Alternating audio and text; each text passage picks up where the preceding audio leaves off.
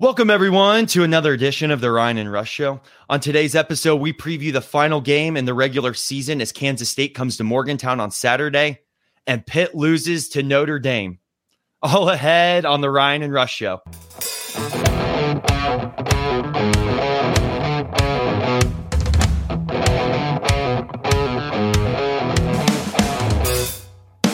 And we welcome you back to your source for West Virginia sports. I'm Rambling Rush. He's Moneyline Mac. We are the Ryan and Rush Show, and we're getting right into it. Ryan, Kansas State comes to town on Saturday. It'll be the last game in the regular season for the Mountaineers, last home game as well. The first time we saw Kansas State was actually as we opened up Big 12 play. We were in Manhattan. It was New Year's Eve, a game where it started out 13-1. We ended up losing in overtime. Kansas State, of course, because the students were gone, did not have the crowd that they now do and how well they're doing this season. What can you tell us about this Kansas State team since the last time we played them? They are red hot, and they're a top 10 team, and they got a chance to go to a Final Four, to be honest, with their good guard play with Marquise Noel and Keontae Johnson. It's kind of the feel-good story of Keontae Johnson has taken a whole nother level where he's played at all Big 12 level. He went from a guy where it was just great to see him on the floor with his heart condition at Florida collapsing a couple years ago during the COVID year to now being one of the premier players in this league. And K-State sits tie in a three-way tie at second place in the Big 12. So if they win in Morgantown on Saturday, they clinch the 2 seed in the Big 12 tournament. Jerome Tang, first-year head coach, is going to be the Big 12 Coach of the Year. So just an all-around great first season for Jerome Tang in Manhattan. Historically against Kansas State, right? We beat them last year, which that game was one of those games where it was way too close to call. I think their whole team was basically out with COVID. They had like 5 or 6 players playing that whole game. We ended up catching them up at the end and winning. And, the past, 3 or 4 years, we've done really well against Kansas State. Here in Morgantown, I actually can't even remember the last time we lost to them in Morgantown. However, you brought up the potential Big 12 Coach of the Year, the probable Big 12 Coach of the Year in Tang. This is definitely not the old Kansas State team. They're, like you said, they're playing for that 2 seed. So definitely a different environment. It's good. I think this is going to be a test for the Mountaineers as well. Is definitely, I guess you can't say definitely, but most likely when you have the greater sign than 99% dancing in March. So I think this as well.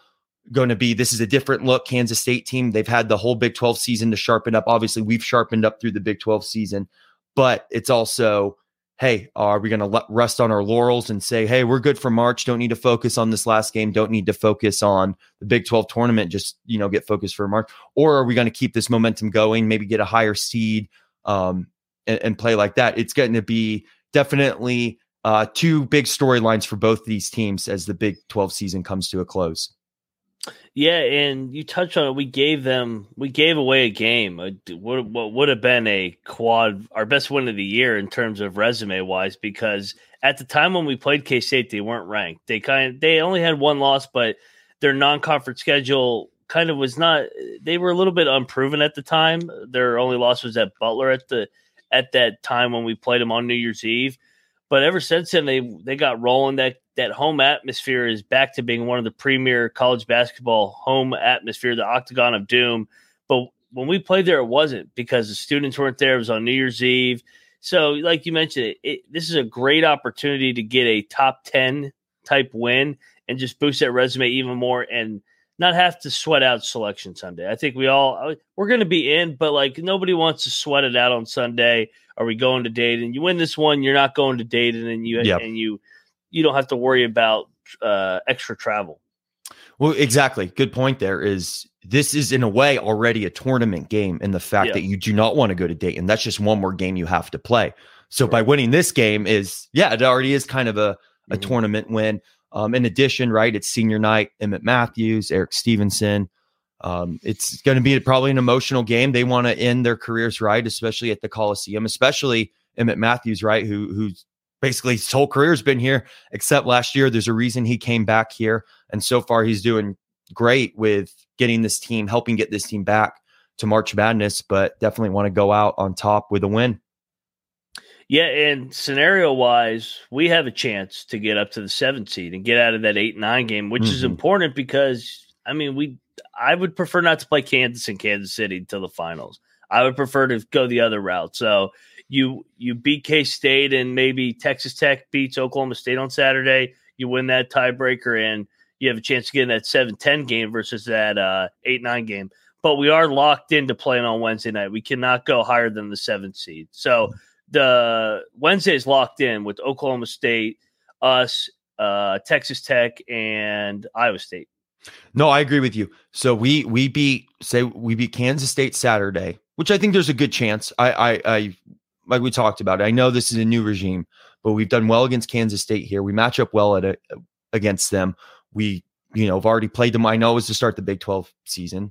So we win that, able to get to that 7 seed, play Oklahoma. We know that we're capable of beating Oklahoma, by far the worst team in the Big 12, which still in a way isn't saying much because they still crushed Alabama. So, of course we're saying not take any of these games lightly. And then next thing you know, you're in the quarterfinals, hopefully not dealing with Kansas yet.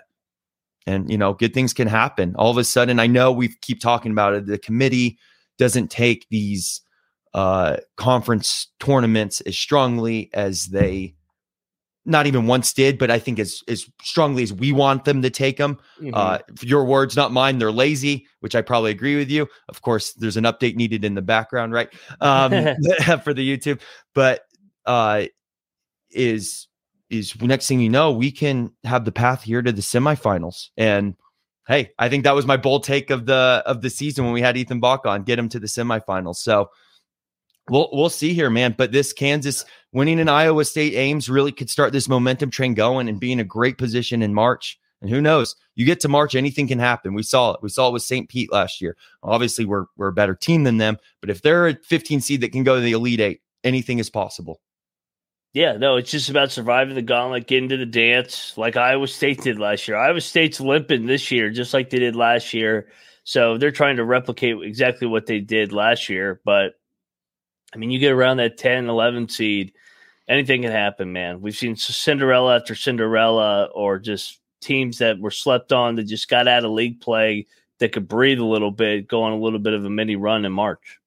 So let's talk about the keys to victory for this game and what we need to do. What is Kansas State good at? What do we need to defend, prevent them from doing? And how do the Mountaineers keep that momentum going and beat the Kansas State Wildcats on Saturday at 2:00 in Morgantown?